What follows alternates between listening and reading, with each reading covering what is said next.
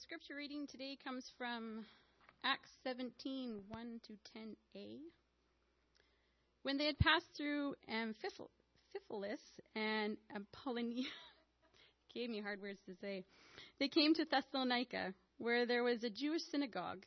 As his custom was, Paul went to the synagogue, and on 3 Sabbath days he reasoned with them from the Scriptures, explaining and proving that the Christ had to suffer and rise from the dead. This Jesus I am proclaiming to you is the Christ, he said. Some of the Jews were persuaded and joined Paul and Silas, as did a large number of God-fearing Greeks, and not a few prominent women. But the Jews were jealous, so they rounded up some bad characters from the marketplace, formed a mob, and started a riot in the city. They rushed to Jason's house in search of Paul and Silas in order to bring them out to the crowd. But when they did not find them, they dragged Jason and some other brothers before the city officials, shouting, "These men have caused trouble all over the world and have now come here, and Jason has welcomed them into his house. They are all defying Caesar's decrees, saying that there is another king, one called Jesus." When they heard this, the crowd and the city officials were thrown into turmoil. Then they made Jason and the others post bond and let them go. As soon as it was night, the brothers sent Paul and Silas away to Berea. On arriving there, they went to the Jewish synagogue.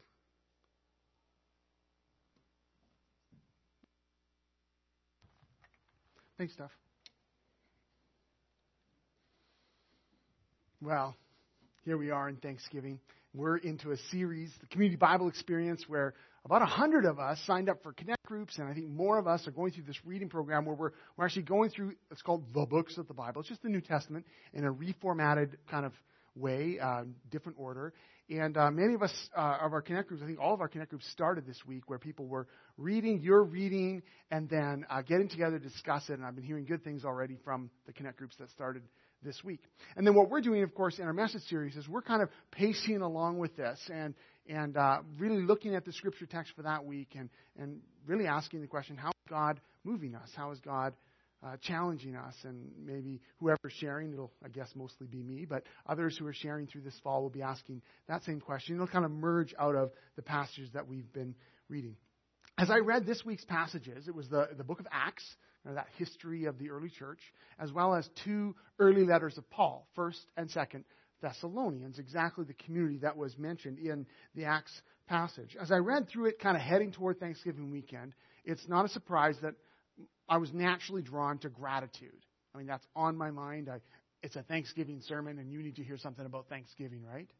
Isn't that what they all say? Anyway, I was naturally drawn to that. But the theme of Thanksgiving actually stood out a lot in these 2 little letters, 1st and 2nd Thessalonians, that Paul wrote to these Christians. He had concerns he needed to address. There were some issues going on, things he wanted to say. But overall, when you read it, Paul was just so thankful for these followers of Jesus. I don't know if you heard that in the reading, but let me just rattle through real quick a few of the verses that really stand out, showing how thankful that Paul is to God for these Christians. Here they are. Right at the very start of the first letter, right in the first couple verses, Paul says, "We always thank God for all of you." This was the passage that was read on that video, which I didn't even know they were going to do. So this was connected. "We always thank God for all of you and continually mention you in our prayers. We remember before our God and Father your work produced by faith, your labor prompted by love, and your endurance inspired by hope in our Lord Jesus Christ." And then a little later, Paul says, in the same 1 Thessalonians, Paul says, "And we also thank God continually because when you received the word of God, which you heard from us, you accepted it not as a human word, but as it actually is, the word of God, which is indeed at work in you who believe. For you, brothers and sisters, became imitators of God's churches in Judea, which are in Christ Jesus." That's in the first letter. In the second letter, Paul opens up in a very similar way. Right at the very start, he says, "We ought always to thank God for you, brothers and sisters, and rightly so, because your faith is growing more and more. And the love all of you have for one another is increasing." And then just a few verses later, Paul again expresses his thanksgiving to God for the fact that God had saved them and had drawn them into his family. Thankful, thankful, thankful. That's what comes out when you read these letters. And that's what's in Paul's mind as he thinks about this group of Christians that he's now separated from. When he thinks about them, when he remembers their names, when he remembers the stories, what really swells up in him is he's so thankful for them. He's so thankful to God for them. And that's the tone of these two letters. Yes, he had concerns. There were some things going on that he wanted to talk about, that he needed to address. Areas he needed to even challenge them on. But first and foremost, he's just really thankful to God for them. And he wants them to know it. And that's important, isn't it? You know, when you think, it was a little side note, little relationship tip, I guess. You know, when you have something you need to address with someone you love, maybe someone you're married to, maybe someone you live with, maybe a friend, you know, and maybe you're really upset about something, you kind of want to go in, ready to fight. Isn't it worth taking a little moment and just pausing and remind yourself what you're thankful for in this person? You might have to, maybe that will have to stretch a while, I don't know. But to think about, like, okay, here's what I'm thankful for about this person. Here's the ways this person is built into my life. Here's the gifts this person is to me. So that when you then go in to address this difficult thing, the tone, perhaps, of what you're going to say has changed because you're now thankful for them, right? That's true on the giving end. If you're the one that needs to maybe offer some correction or raise some issue, that if you're reminded of how thankful you are for them, it's going to change your tone, right? But it's also good in the receiving end. I mean, if someone has to bring something difficult to you, or maybe they do want to challenge you on something, if you know this person loves you, if you know how thankful they are for you, if they actually tell you that, isn't it just a little easier to maybe hear what they have to say? I think that's just true. This is also true in these letters that Paul wrote. He has some things he wants to say, some difficult conversations. His first connection with these people was interesting. We heard it in the Acts passage that I gifted to Steph this morning without any pronunciation prep. Sorry, Steph. And here's Paul comes into this city. It's an influential city. He's on the move like he always is. He looks for these strategic places, right? These big market cities where people are coming in from all over, because when the good news takes hold in people's lives there, and then they return to their villages and their families and other cities, the good news spreads. So he goes into this town, and he does what he always does. He looks for local Jewish believers first, and he connects with them. And there's others that are there, and people hear the good news about the Messiah, and they respond pretty strongly. There's a lot of people that come to faith. And they're excited, and their lives are being changed, and trouble comes up. Which is often the case, right? When God is at work and lives are being changed and people are choosing to follow Jesus, opposition can arise. Well, in this case, there was a riot, like a city riot. I wish my preaching would cause a city riot. You know, oh, never mind. I was going to burn up some vehicles, but let's not go there. So a city riot follows, and then they can't find Paul, so they find the guy who had the hospitality to put him up, Jason.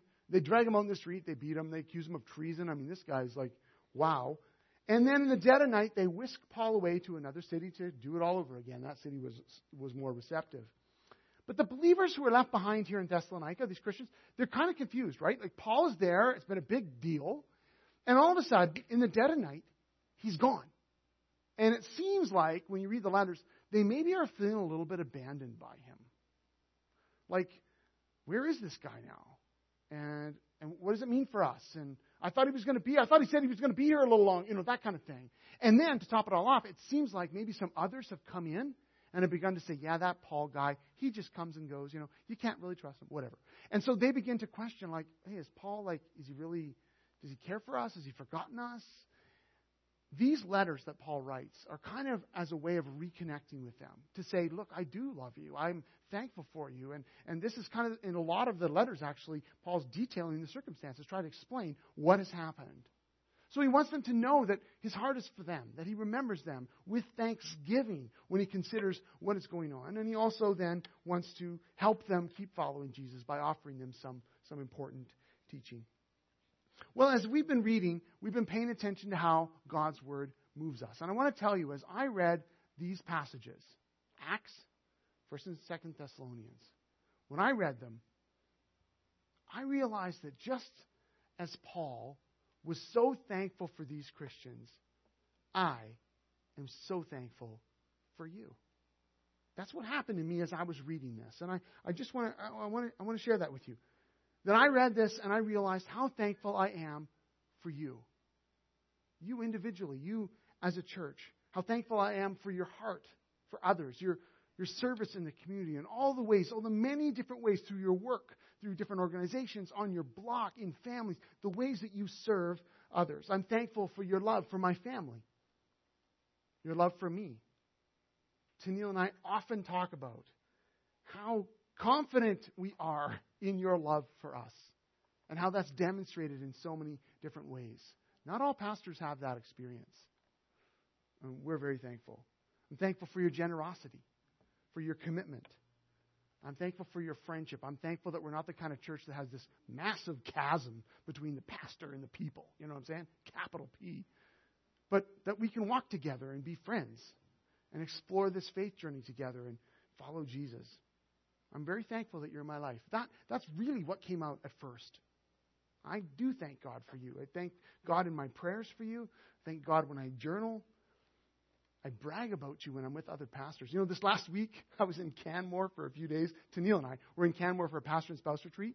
We had a couple days with Steve Bell, if you know who Steve Bell is. It was awesome. It was just, you know, this like private concert for some of us pastors and spouses. It was great.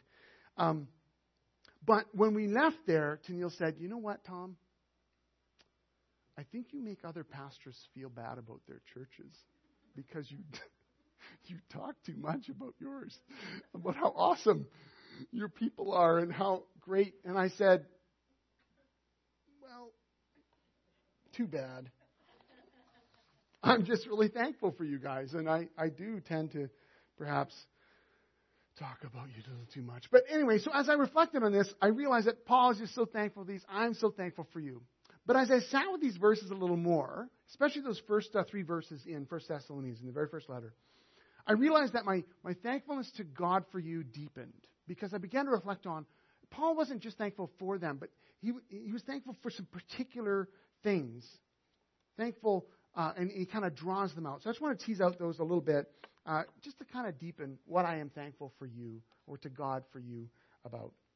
The first thing is that I'm thankful to God for his work in you. Right at the very start, Paul says, "We remember before our God and Father your work produced by faith." And as I dug into that, this work produced by faith is actually more about God's work in your life as a result of this trusting faith we've placed in God. It's about the activity of the Holy Spirit in us and how, as we place our lives in the hands of our Father, he goes about producing in us a work. There's activity, there's things that are coming out of us, there's change that's happening in our lives, there's ministry that's being birthed. And that's significant because when I look around our church, I look around our community, that's what I see. I see the ways that God is at work in us. I remember looking into the eyes of one of our teenagers just a few weeks ago and hearing about how she's growing to trust in Jesus and how she's choosing life and how she's following and discovering all that God has for her. So I was talking to a new family who's growing in their call and their understanding of their call to raise their precious little ones in the love of Jesus. I was talking to a man who talked about how he's growing in his trust in God's provision. And as he's growing in his trust in God's provision, he's noticing that he's growing now in his generosity to others. Witnessing, I saw in the last few weeks, witnessing a shift in someone's life who'd been struggling with addictions and is finally in a place where they're willing to get help. Hearing the story of someone who struggled for a long time with a more cynical attitude, a negativity. And as they have let the Holy Spirit come in, as Jesus has been transforming their minds by his goodness and grace, they're seeing a shift. Now, I'm not using names because you're in the crowd. These are real stories. This is us. It's protecting your privacy. But I am so thankful to God for you and the work that Jesus is doing in your life. Lives are changing as a result. That's the first thing. The next thing I'm thankful for is your work with God. Paul says, "We remember before our God and Father your labor prompted by love." This is quite an image, this labor of love. And I don't know if it brings to your mind the image of a woman laboring in birth, but that's actually at the root of this image. Now, I witnessed that once, twice, but once in particular, with the first coming of Ethan, with the first coming of our first child. How do you put that? When Ethan was born. Tennille, it was hard and it was long. It was the longest night of my life. It was much longer for her as she labored and labored and labored and labored and labored. And to see that kind of labor prompted by love, by our love, but by our love for our child. And then, of course, coming through that incredible experience, laboring to the point of utter exhaustion. I have seen it. I've witnessed it. And it certainly was true and has been true for many others. When I think of you, and this is what Paul says when he sees these Thessalonican Christians, he sees how they've labored, prompted by love, but to the point of exhaustion because of their love for Jesus, because of their love for others. And that's what I see in our community. As I talk to you and I hear stories, I hear about how, due to the love of Jesus in your life, how you're overcoming those boundaries and you're stepping up to your neighbor's door to care for them when care is needed. I hear stories of how you are befriending lonely people who, let's be honest, sometimes the lonely people are hard to befriend. But you're going out. You're crossing over that barrier of lack of comfort, discomfort, and you're reaching out. Stepping up when the need arises, and even giving at points where you feel like you don't have anything else to give, but you're giving because Jesus has called you to. I see how many of you labor to help others find Jesus, to help families follow Him, to help women and men and children discover their purpose in life as a child of God. And realizing that as we do this, it really is worth our effort. It really is worth even our exhaustion. I see how some of you sign up for a month of Sundays to work with these children. And then, unbelievably, you sign up for another month. Maybe not in a row. Let's not get carried away. But you sign up again. Because you know how important it is that our kids are raised knowing Jesus. I see the teams that come, that show up early to lead worship, who pray and dream and prepare for this worship gathering because Jesus is worthy of our worship, but because you are worth it. And planning and bringing it all together so that we together can worship Jesus. I see and hear about how many of you pray consistently for the lost in your neighborhood, how you pray consistently for me and for our leadership team. And then I know and hear lots of stories from you of how your labor prompted by love is being worked out just in your own families as you serve your toddlers on those long Thursday afternoons. Of how you are stepping up to maybe for some of us even raising grandkids or nieces or nephews or family friends or just life situations we're being able to step in and help with their children or with other needs. I know that some of you are growing to see your high school more as a place where Jesus walks. And because you know that Jesus is present in that high school, He really is. It's not a God-forsaken place. Jesus is present there. That you're able to then be His ambassador there. You're able to reach out in the name of Jesus. You're able to befriend that person who's ignored. You're able to reach out and say a kind word to those who have been cut down through sarcasm or whatever. And I see many of you deciding, who are deciding, have decided in advance what you're going to actually sacrifice in your life so that you can live and give more generously into the mission that Jesus has called us into, to make disciples who make disciples. I am very thankful for your labor prompted by love. But the question that comes out of that is why? And why would we serve to the point of exhaustion? Why would we do that? It's the third thing that Paul mentions. He says, we remember before our God and Father your endurance inspired by hope in our Lord Jesus Christ. I'm thankful to God for your commitment to God's work over the long haul. You know, it was Winston Churchill who gave us the immortal words, and well, he gave us a few, but particularly his famous speech to never give up. With that, never give up, never give in. And it echoed out over these people who were feeling beaten down and were facing an overwhelming foe. We also face a dangerous foe, a more dangerous foe. And it's Jesus who cries to us every day, never give up, never give in. Why? Because He's already won this war.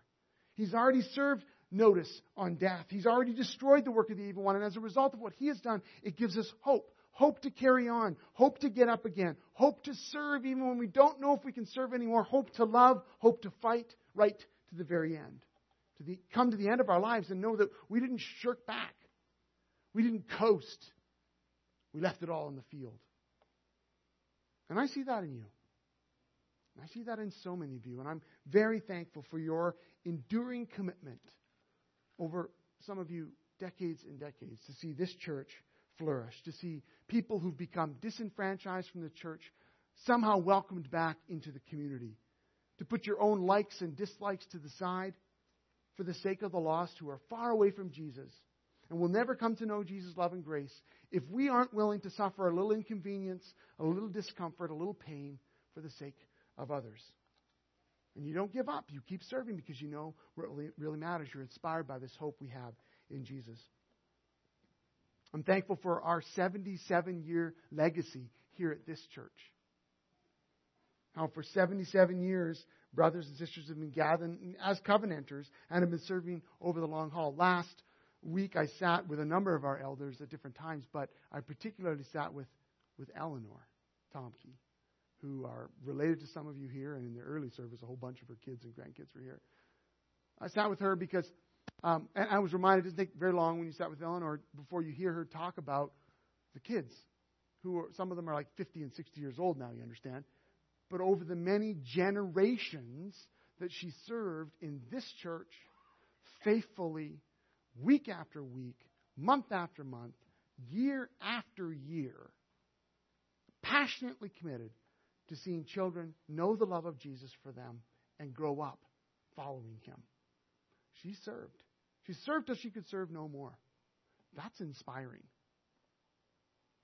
And I don't think she has any idea what awaits her in the resurrection when she is called good and faithful servant, the lives she's impacted, the many people who are following Jesus today because she served out of the hope she has. She knows a bit of it, but can you think of all that she will receive and all that she will come to know and the ways that were beyond her imagination that God used her gift? And there are others, of course. Many, I think, even in this church, I do think of Francis. I think of Emma, I think of Walter. I think of those two brothers who traveled in the 30s all over the Pacific Northwest in the United States and then up into BC. And as a result of these brothers, they sparked little communities along the way. And it was them that sparked a community to begin Erickson Covenant Church in 1939. And then the Nelson Covenant Church, same year, same group of brothers. And they would travel through and provide support and all the while reaching children, running Sunday schools, running camps. And it's these kind of people, this legacy, who saw the big picture. And they were inspired by the hope of what Jesus had called them into. And they served, and they served, and they served. I'm thankful to them, both saints, both past and present, who are willing to sort of leave it all in the field for the sake of Jesus, for the sake of others. That's what I'm thankful for, and I'm thankful when I think of all those things for you, that we're in this together, that this work produced by faith, labor prompted by love, and endurance inspired by hope is part of our reality as a church. When you bring these three things together, you see faith, love, and hope, kind of the triad of thanksgiving, the foundation of thanksgiving. We have so much to be thankful for, but above all, the fact that God is present in us and working, and through us, seeing lives change, and bringing us into a greater hope and a greater mission than you and I could ever imagine. That is a lot to be thankful for. If you don't hear anything else today, I want you to know how thankful I am for you. Let's pray. Jesus, I'm thankful for your work in us. I'm thankful to you for these people, for the call you've placed on our lives to follow you. And as we follow you, to see other lives changed and brought into your family and transformed by your love. We are thankful. Thank you that you've called us to follow you. Thank you that you're working our lives. And I pray that this attitude of thanksgiving would just permeate our relationships with each other, our vision of what you're doing, and even transform the difficulties that we experience on this path of following you. That we would remember, inspired by the hope we have in you, Jesus, that there is a greater reality, that there is a greater promise that makes today's sufferings pale in light of the glory, in light of the goodness, in light of your promise. So on this Thanksgiving weekend, Jesus, we thank you. We give you glory and praise. In your name we pray. Amen. Well, God bless you this week. God bless you today. May you have a happy Thanksgiving.